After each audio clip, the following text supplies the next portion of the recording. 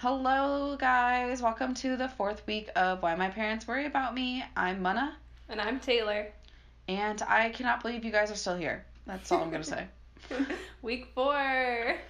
I know. Are you excited to do this? How are you feeling? I'm feeling really good. I do have one correction, though. I left our little, white noise to signal the end of our episode a little too long on our last episode. So if your ears got ruptured, I'm very sorry. Mine also got ruptured while I was listening to it. So, yeah, I'll do better next time. You mean 28 seconds is too long? Well, I don't know if it was 28 seconds, but it should be about 2.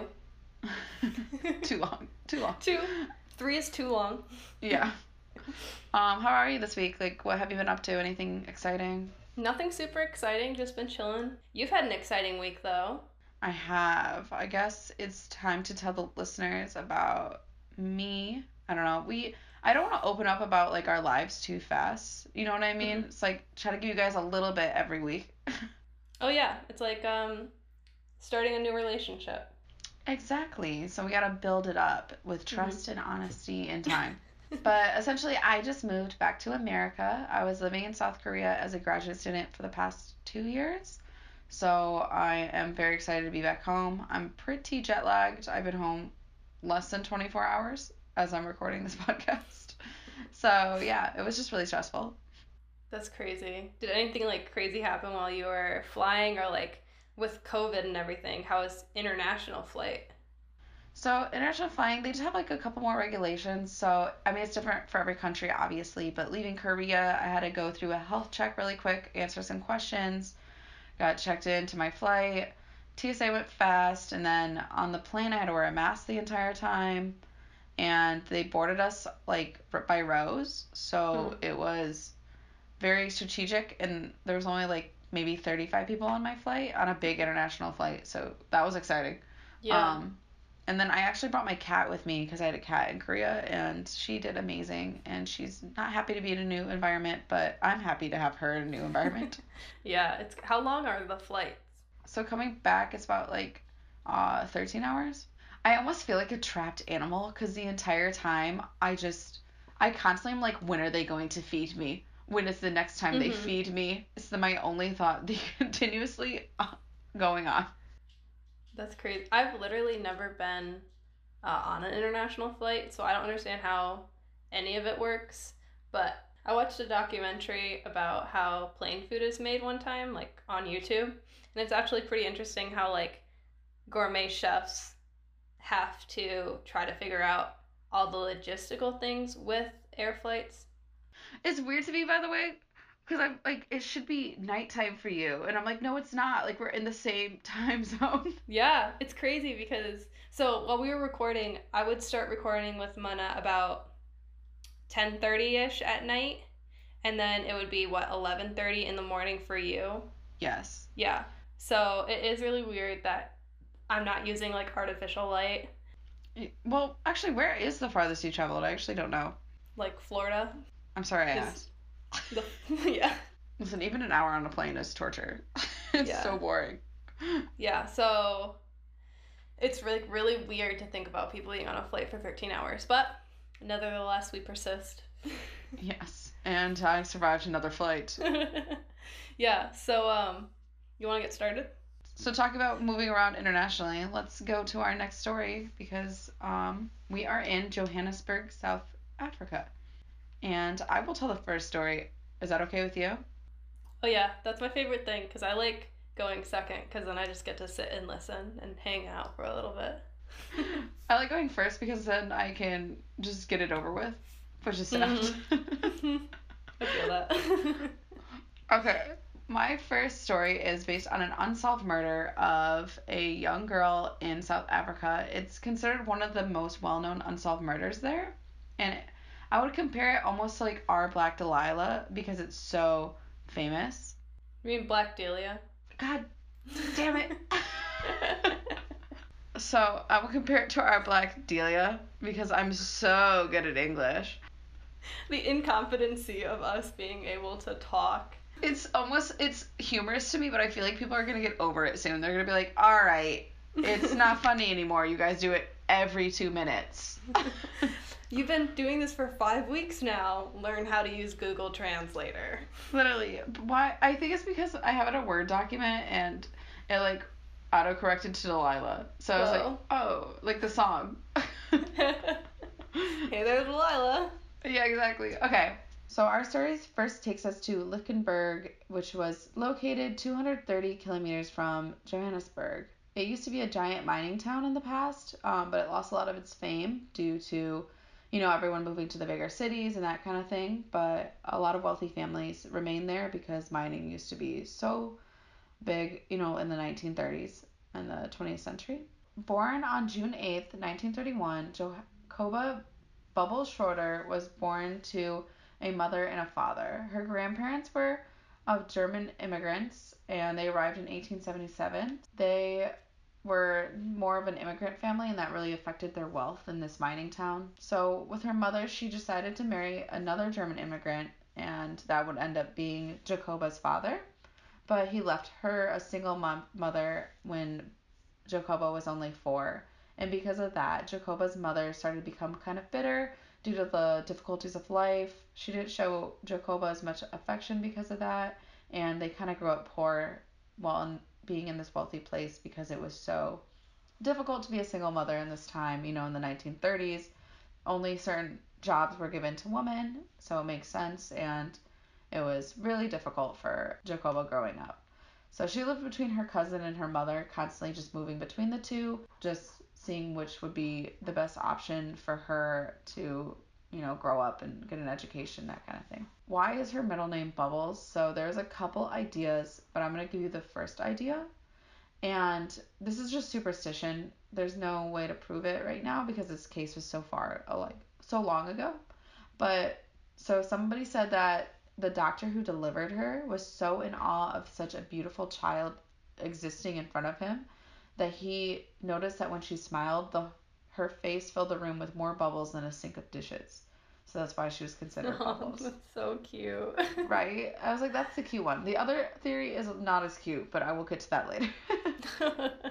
Finally, when she turned 17 in March 1948, she went to go work in Vereniging. Jacoba's childhood would go into March 1948. When she was turning 17, she went back to Vereniging, South Africa, to work for a coal agency there. However, she hated it. She did not like the work, and she only felt pressured by her mother to make some money to help support her mother and herself. And honestly, all she wanted to be was a movie star, or kind of she wanted to have a rich man. She just wanted to be almost like the epitome of Hollywood girl, Mm-hmm. but in South Africa. Unbeknownst to her family, she went back to Johannesburg 4 months later, and they thought she was still working at that coal agency.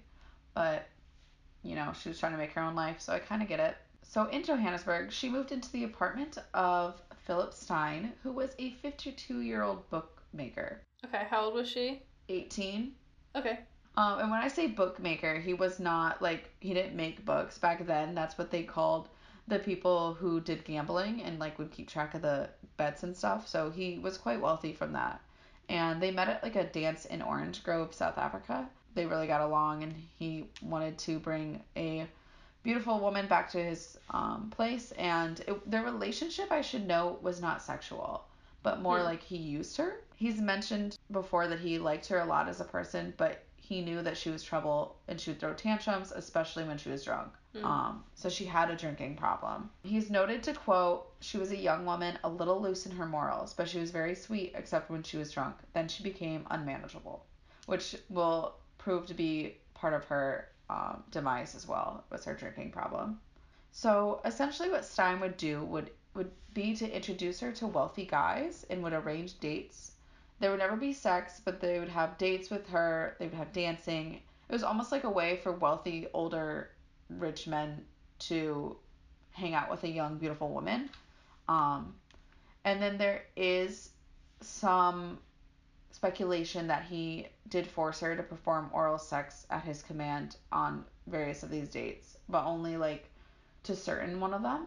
The second theory behind her name Bubbles, because Bubbles was a term that people believe Stein gave her as a way to talk about women who occasionally perform oral sex at command. And so she was really becoming popular in this scene. She was called two terms to describe her, which were popular back then in the 1940s. The first term was glamour girl, which is somebody who's very beautiful, dressed well, one of those no hair out of place women, like the epitome of like perfect actor, model, you know what I'm talking about, like just perfect. Yeah. And then other people would call her a good time girl, which is essentially a glamour girl, but would be more free and a lot rougher. So they'd smoke, they'd drink, and that was the epitome of what Jacoba Bubbles Schroeder was. So in June 1949, Stein finally kind of got fed up with her behavior and kicked her out. She was drunk once again, and he was like, okay, this is one time too many. He couldn't deal with it and kicked her out. So in response, she moved to Dorchester Mansions in Rissock Street, where she shared an apartment with Mrs. Griffin, a woman who was a hostess. So she worked at like bars or a hostess club servicing men. I don't see anything sexually. I think it was just like platonically servicing men as a hostess. So, but she said that Jacoba was never poor because she constantly had an array of dates willing to give her money, and that she'd spend all her nights at nightclubs and all her days at beauty parlors. So that was what she did all the time. And then this is where the story kind of starts to get more exciting, and you can understand the players involved with this unsolved murder. So on August 11th, 1949, Jacoba met Boris Bilchik, and they made a date for Saturday night. Morris was an older man, I think in his 40s. They made a date for Saturday night, and according to him, they slept together. And the next day, he bragged to his friend, David Polyak, who was much younger, and David Polyak was like, oh my god, bro, that's so crazy. Let's have a foursome, because that's what a normal person's reaction is. So they contacted Jacoba and was like, hey, you should get your friend involved, that kind of thing. And Jacoba was like, okay, sure, and invited her friend Penny over. However, that night, when the men arrived, she was late. She was taking a couple shots of brandy, and her friend Penny did not arrive. So they were like, let's make this a threesome, I guess. And they drove her to Polyak's mother's house in Durban. So they took Polyak's car and traveled there, arriving at 8 p.m. That night, they sat down for a meal at 9:30 p.m., which the maid made for them, so there is actual timestamps and like proof of this occurring, and they drank together. That was when Bilchik decided to head home at 11:15 p.m. He started to recognize that there was something going on with Polyak and Jacoba and was getting put off by it, so he was like, I might as well just go home. I don't want to deal with this. When he left, Polyak and Jacoba started really getting along, and they went upstairs to listen to records. But 15 minutes later, Bilchik got really jealous and called, and then was like, I'm being ridiculous, and hung up. So he has like a little thing going on. They record and chilled. Yeah, exactly. Record and chilled. So around 12:30 p.m., Polyak's cousin Hyman Leibman returned from a date at the cinema with his girlfriend. So it was just Leibman, and he just came back, and Polyak came to meet him down in like the foyer to be like, hey, I need your help. I have a girl in my room, Jacoba, and she drank way too much, and I need to get her out of here before she passes out. Which is respectful. So, Leibman goes to help him get Jacoba out of here, and finally, it took like another hour before Jacoba was like, okay, fine, I'll go home. There was a situation at the cars. So Polyak wanted to take her home because that was the girl he'd been hanging out with, but Jacoba got into Libman's car for whatever reason, and she refused to get out. Libman kind of just got over it and was like, I'll just drive her, and took her and then returned to Polyak 15 to 20 minutes later. Polyak's freaking out because he said it should not have been that fast to take her home. What happened? Libman said, that girl's a lunatic. She wanted to drive, and when I wouldn't let her, she made me stop and got out. I told her to be sensible, but she wouldn't listen. So Libman told Polyak that he left her at Dunkeld bus terminus when watched her as she walked towards Oxford Road. And apparently, I don't like how this is going. It gets worse because when Jacoba was like walking away from him, she said to him, don't be surprised if you read about my corpse in the newspapers tomorrow. Good lord. Polyak claims that he went that night to try to find her, but could find no sign of her, and went home thinking, okay, maybe she got home safe. But the next day, Bolchik went to her flat to try to like make up with her because he felt bad for getting jealous the other day. And actually at her flat, her mother was staying with her at the time. He arrived and asked her mother if her mother has seen her, and her mother said that she has not seen Jacoba, and did not know about what happened before and thought she was staying with a friend. Oh no. You would think that, I mean, they could call each other at that time, right? Yeah.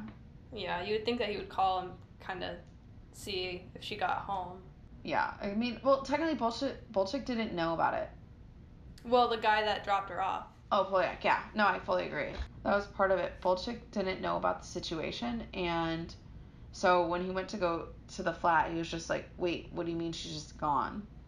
So that way he phoned Polyak to try to get some of the story, and Polyak was like, she's not there. And then together they went to the Rosebank police station to file a missing persons report.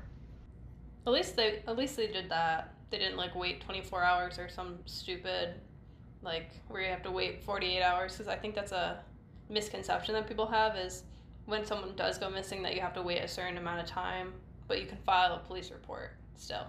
I totally agree with that. And I'm going to get into the theories about who might have done the murder, but I think this kind of, the fact that they did it right away kind of is like, okay, they probably really weren't aware of what happened, or they're just doing it to not raise suspicion, but Yeah. it's curious either way. Mm-hmm. So the body was missing for 30 hours before it was found by Samuel Mobella, a laborer. It was found in a burnt out field at the Birdhaven plantation, and it was less than a kilometer from where Libman last saw her.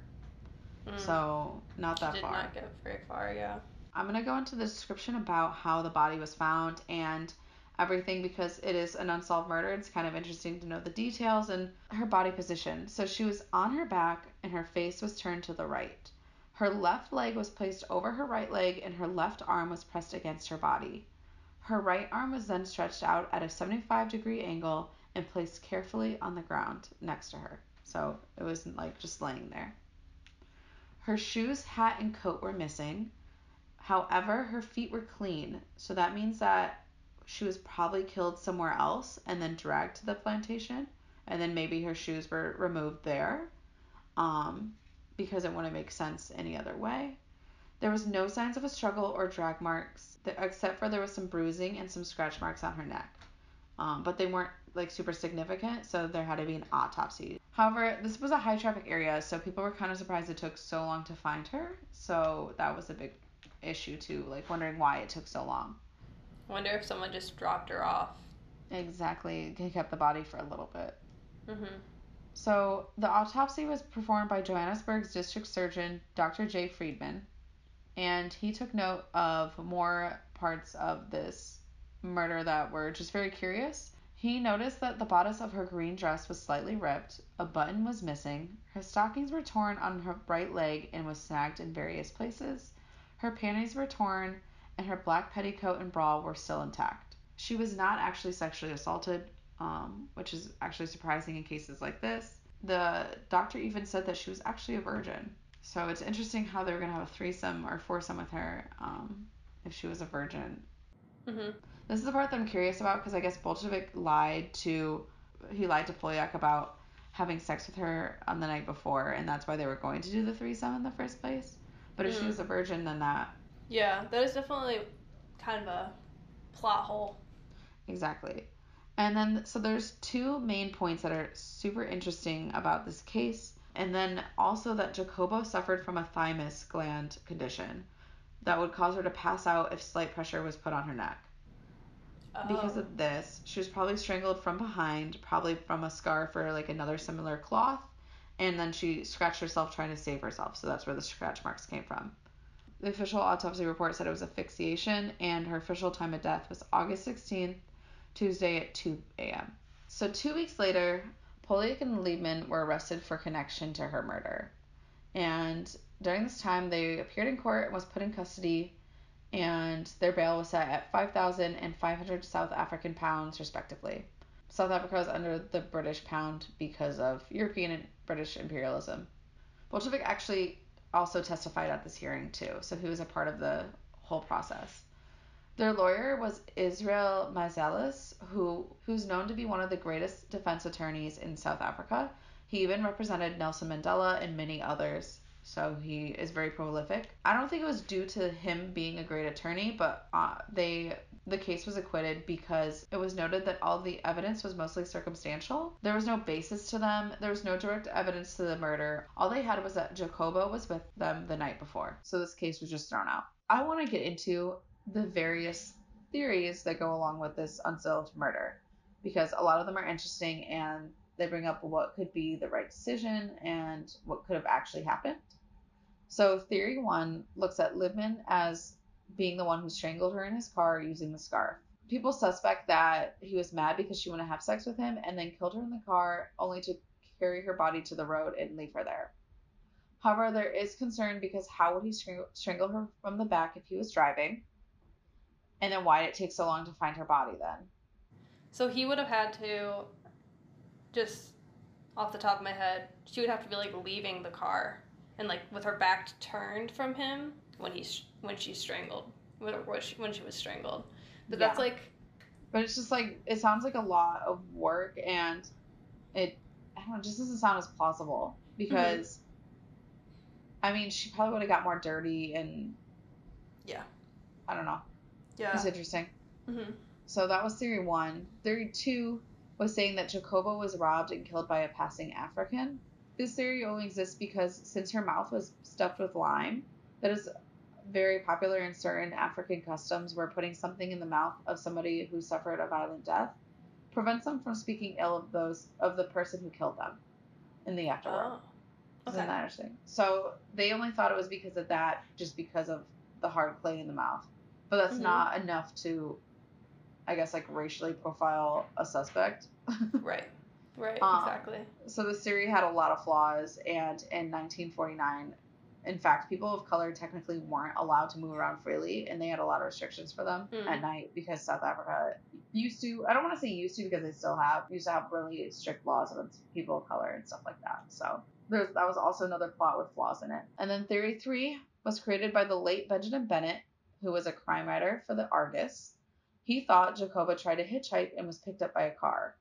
If there was 2 men in the car, then they could have strangled her easily, one in the front seat, one in the back, and then they could have like strangled her from, like if she was in the passenger seat, the guy in the back could have killed her, and then together they could have moved the body, and then they used the clay-like substance as like a deterrent to try to like, because if you know about that custom, that could be a really good deterrent. So. And I think this one's probably out of the 3 that you said. I feel like maybe if she is trying to hitchhike, that could be a possibility. My only question is like why? Because usually when men murder women, it's honestly usually to sexually assault them. Mm-hmm. But they didn't touch her. Yeah, maybe because it was a high traffic area, they didn't have the opportunity. It's still an interesting. All 3 are interesting theories. Yeah, they're all like possibilities. That's the thing. And that's why I hate unsolved murders because they're all possibilities that don't make sense in the end, but still make sense. And you're like, what could it be? Yeah, I laughed to myself when you said you were doing an unsolved mystery because in the first episode you talked about how much you absolutely despise them. You're right. I literally hate it. I'm like, who was it? Who did it? I need to know. Somebody needs to tell me. But theory number 4 was that Bolchik was maybe the killer.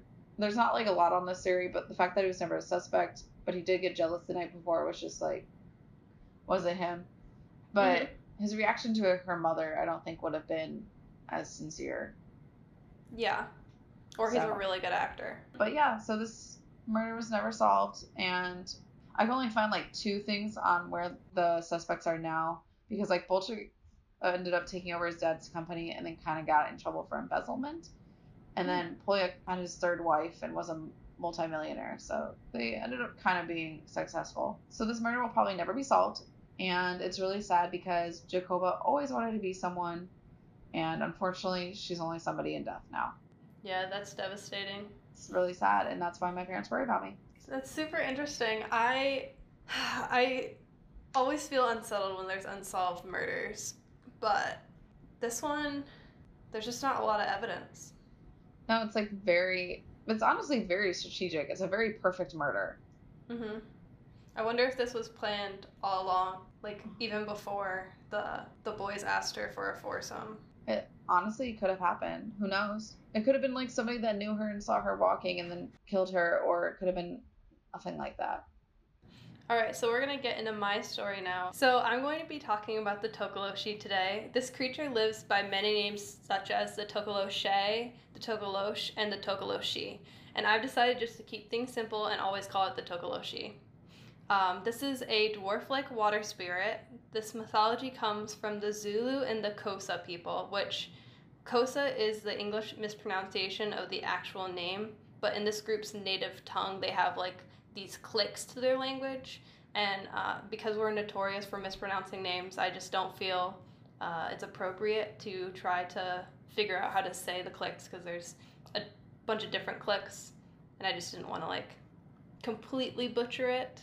Yeah, I mean, I say we mispronounce a lot of things, but I think when it comes to like those kind of languages, I don't think we should ever attempt. No, exactly. So I just thought I would use the English mispronunciation of it, which is hopefully okay. But regardless, it can be considered a part of their superstition, their belief, and their culture. It ranges like most folklores do. We have people that are on the spectrum of really believing what the Tokoloshi is, and then we have other people that just believe it's a part of their heritage and culture's storytelling.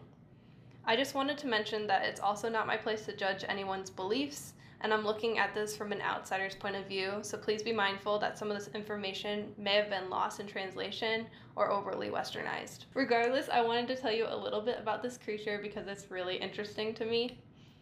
I actually had a completely different idea for what I was going to be talking about today, but when my friend Queenie, Lorna, and Chime told me about living in South Africa, because that's where they're from, I knew that I had to scrap everything that I had, which was like 5 hours of research, and tell you all about this mischievous, evil spirit. So to start things off, I wanted to paint a picture of what this creature looks like. It's kind of funny because at one point while I was researching, I was looking at all of these photos, and obviously with different generations and tribes and families, the creature is going to look slightly different. But I stumbled upon an image that I had actually seen before, and it jogged like a childhood memory for me, so it was like kind of nostalgic. And it's funny because I actually had heard about this creature before from a book that I had when I was a child, but I just didn't put two and two together until I just stumbled randomly upon this scanned image of a book. The book is called Mythical Creatures, The Scariest Creatures from Legends, Books, and Movies by Chris McNabb. And I actually had to text my brother and ask him if I was going crazy, and he did confirm that we had this book while growing up. That's crazy that you guys like had that book. It was just like, little do you know you'd be telling the story years later. Right, yeah. And I remember like looking at it as a kid and being like, that doesn't seem that scary, because it was next to like dragons and ogres and like all of these other crazy creatures, and this thing is like really tiny. Like it doesn't look that intimidating, but then you learn the story of it and then it becomes a lot more intimidating.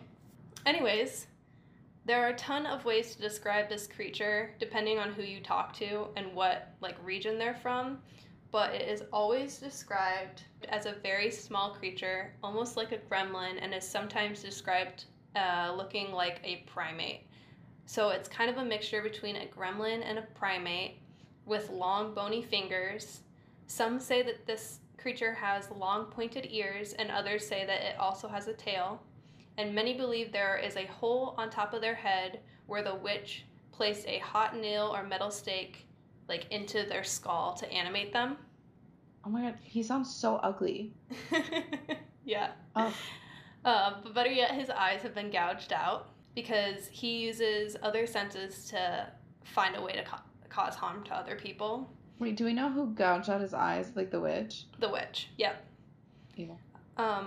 When they drink water or a magic pebble is placed within their mouth, they can become invisible, so adults can't see them at all.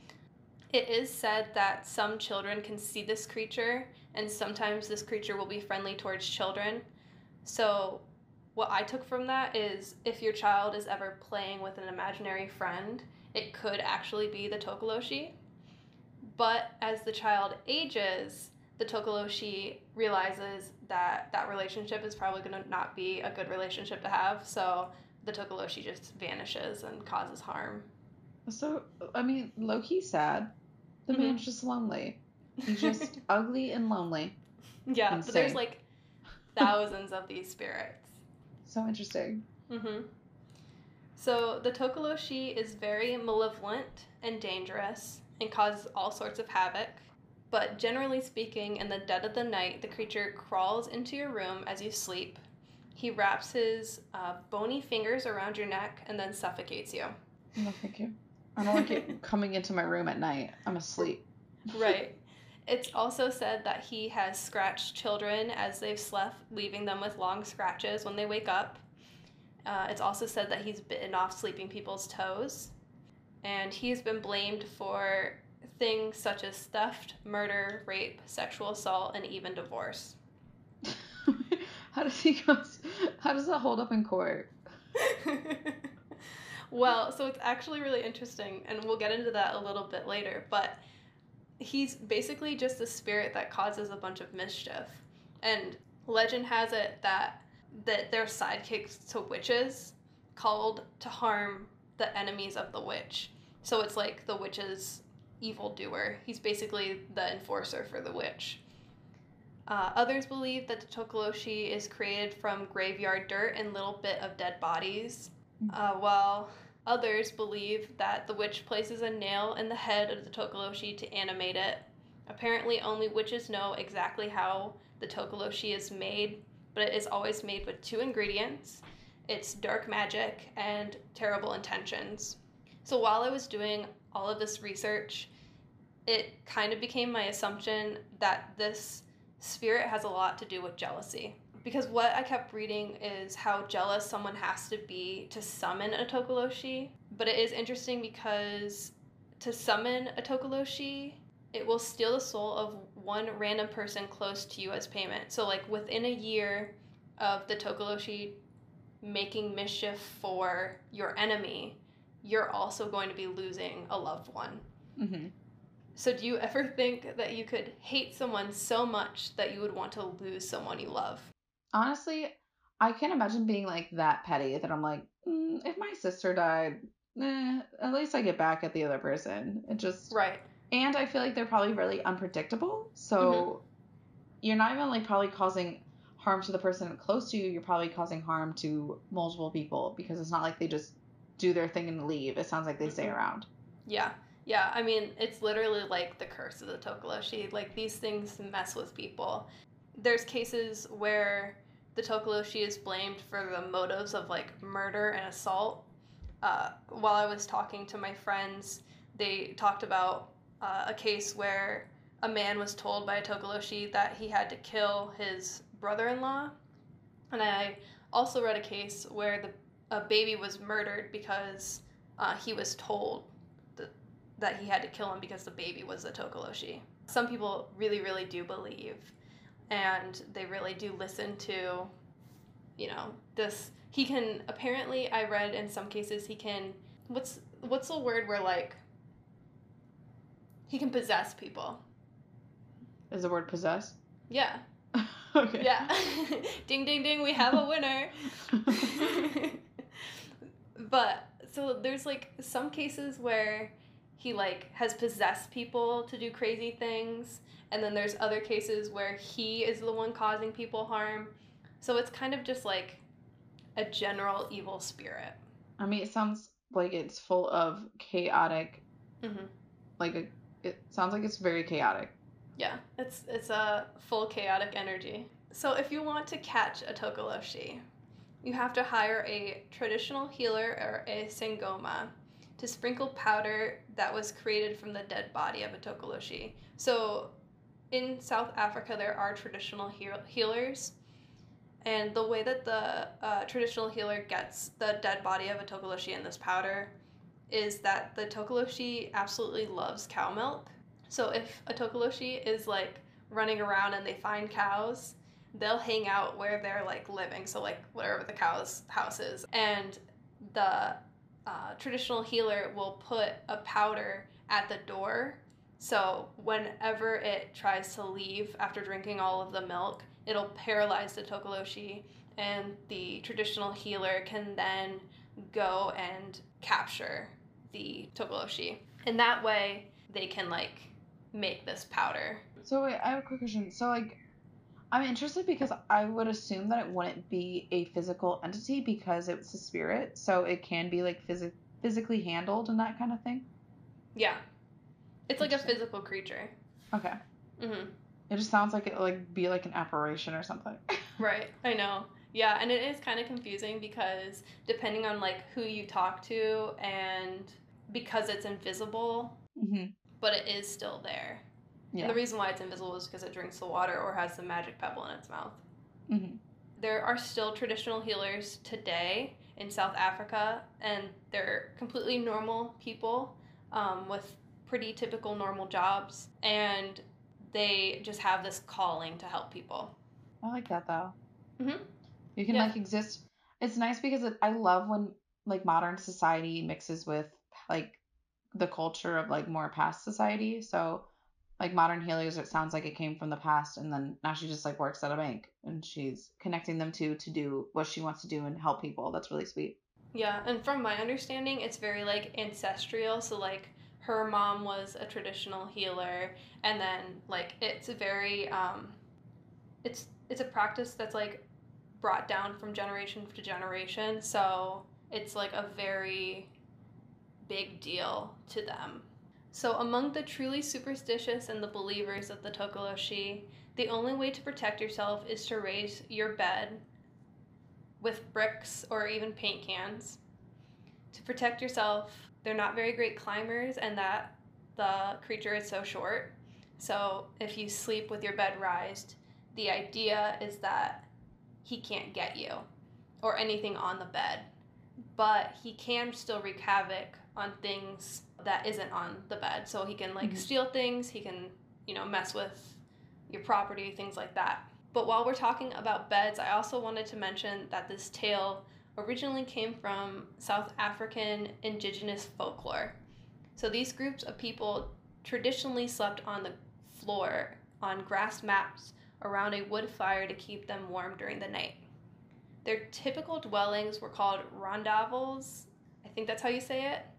But they're basically South African huts that are shaped like a drum and that they have a cone-shaped roof. Today we know that having a fire in a contained space isn't very safe. So while they slept on the floor, the fire began to deplete oxygen levels in the home, leaving carbon monoxide, which is heavier than pure air. So that bad air would sink to the bottom of the home where they were sleeping and basically give them carbon monoxide poisoning. Some say that this was the deadly curse of the Tokoloshi, while others may think that this explains away the creature altogether. Regardless, there's obviously a parallel between the science of elevated sleeping and the lack of death from the Tokoloshi. So at the bare minimum, this could be a story to warn you of the dangers of sleeping near a fire on the ground. But honestly, I've always slept with my bed raised and with a bed skirt, so I've always been protected from the monsters that live under my bed and the Tokoloshi, and that's why my parents worry about me. Oh my god, that is such an interesting spirit. I like that one a lot. Yeah, I obviously there's a lot more like that goes into it, but this is a really good like overview of this creature. And they can't even say his name. Like it's that serious. Oh my god, I love those because it's like a Voldemort. I'm sorry, he cannot be named. Have you seen like the memes where people make fun of millennials and they're like, Harry Potter is not a personality trait? Let me live, dude. I'm such a Luna Lovegood, whatever. If you could be in Harry Potter, what house would you be in? I'd definitely be Slytherin, honestly. Seriously? Yeah, I'd be a Ravenclaw. Really, I've definitely seen Ravenclaw. I could do Gryffindor, but I think I'm a little bit too evil sometimes. I'm a little bit manipulative. All right. Well, on that super positive note, of me being a terrible person, but I definitely see you for Ravenclaw. Honestly, I can definitely see that. I run from conflict. You don't become the conflict. No, I'm not. And then also, if I'm not like researching something, I don't know what I'm doing. I'm probably sleeping. See, this is where me and you are different because I'm like, I'll just wing it. I did research for this podcast at 5 a.m. That's crazy. I did like 5 hours for my first story, and then I did about 3.5 for the Tokoloshi. So, yeah. And a lot of it was like talking to my friends about it, which is, thank you guys for helping me, seriously. Yeah, shout out to Taylor's friends. I also appreciate it. So what is your reason why your parents are proud of you this week? My parents are proud of me because they finally get to see me after being gone for so long. They're so excited. I love coming home mostly because whenever my dad whenever my dad comes to pick me up at the airport, he's always like, "Are you hungry? Do you want anything?" And I'm not even kidding. It's my day to be like, "Get me this, that." And it's just food. It's not like material stuff. But like, take me there. Take me to buy this. I want to eat that. And then I kind of like pig out for the day. And then when you come back to America, what do you always crave? So there's like certain things I can't get, but honestly, Taco Bell, which is controversial. I love Taco Bell. I had it yesterday when I flew in, and it's because they have really great vegetarian options. It's the one with the best options, and that Crunchwrap Supreme goes so hard. Yep, it does. Yeah, you were the one that turned me on to the Crunchwrap Supreme, like the vegetarian version of it.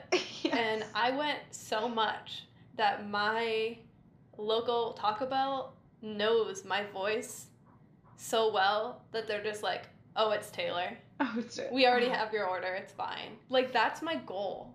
I reached it and I made it. I'm so thriving. Jealous to have a regular Taco Bell. I can't go to other Taco Bells though because I feel like I'm cheating on my Taco Bell. I mean, no, it's your Taco Bell. Honestly, now that you say that, I'm gonna try because I can't technically leave my house right now because I should be social distancing and stuff. But I'm gonna make my sister drive me to Taco Bell and then just drive home. Yeah. You go through that little drive-through and get it again. I always get a cheese quesadilla with rice. That's like my favorite. Good stuff. All right, what's your proud parent moment other than Taco Bell? Other than being a regular at Taco Bell. Yeah, that was my proud parent moment. No, so a couple weeks ago I talked about how I was getting my hair cut and colored gray. Well, it like didn't work out like at all. Like my hair is 50 shades of every color but gray. It looks fine in photos, but it's like periwinkle, it's purple, it's gray, it's gold, it's yellow, it has like a little tint of green. It's like really bad, and I don't understand why that happened, but today I'm going to be getting my head buzzed and I'm going to start all over again. It's going to be like the same haircut but shorter because I'm getting the color cut out, and I'm going to retry gray, and if that doesn't work I'm going to start exploring like something wild or something. I don't know, but I mean, you've always been dyeing your hair and like kept it short your whole life, right? Yes. Yep. It's always been a pixie. But it looks so good on you, so it's fine. Thanks, man. I appreciate that. I like the colors you use. You always used to in like high school. I think you used to have like more brighter colors, right? Yeah, at the beginning of college. Yep. Yeah, I did like purple, blue, teal, and then I went back to natural hair for like 2 years. I did red. I mean, I feel like red is natural, but after I did red, I went black, and then I dyed my hair magenta, and that was like the color that I loved so much. I should probably just go back to magenta if this doesn't work out. Yeah, if you love it so much. I just feel like gray is the perfect color for summer, and I hate that it worked one time during quarantine and like nobody saw it. I'm so sorry. I really enjoy the fact that you always have a pixie cut, your hair is always dyed, and then me with I have long hair usually, and I've never touched it. It makes me really like the opposite attract kind of thing. But I do have something exciting. We had a couple people reach out to us with their proud parent moments, which is really fun. So I was going to read someone named Darcy's, if that's cool with you. Yeah, go ahead. And then I'll do the other one? Yes. Yeah, that's perfect. So Darcy said, just finished episode 1. My parents are proud of me for finishing my first year of medical school. Sorry, I had to flex. I mean, flex all you want because me never. Me never, honestly. I dropped out after a year of... I dropped out after a year of nursing school, so. Yeah. I went to art school, so the idea of me doing anything medical is very far away from me. And I remember taking an anatomy class in high school and being like, guys, I need to be tutored. Like, this is the worst thing that's ever happened to me. And you've never done it since? No, I haven't. And the teacher felt bad, so he gave me and like a bunch of other people in my class extra credit. And all we had to do was give a 20-minute presentation on the science of something. So I did the science of cute aggression. So professional. I know. So fresh. A new fresh outlook. Yes. So if you don't know what cute aggression is, I have a presentation about it. So just let me know. Oh my God, but that's amazing, Darcy. Congrats. We're proud of you. Yes, that's awesome. Keep doing you.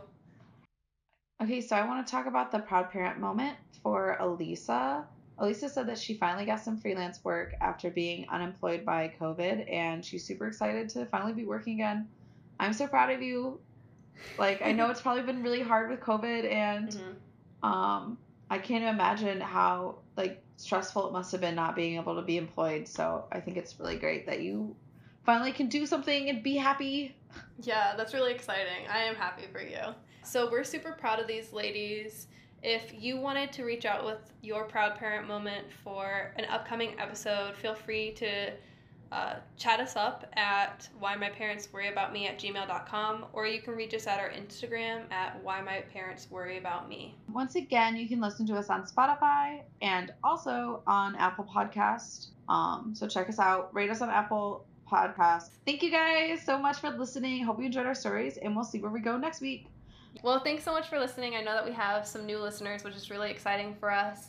So as we continue to grow our little family, it does mean a lot to us that you leave some kind remarks or subscribe to us. But we really do appreciate you guys. And we're going to wrap things up for the day. Okay, ready to do this terribly? Yep, every day. Goodbye! That one, I think, was the best one yet. Yeah, no, I mean, we were at the same time. It must have been the Wi-Fi.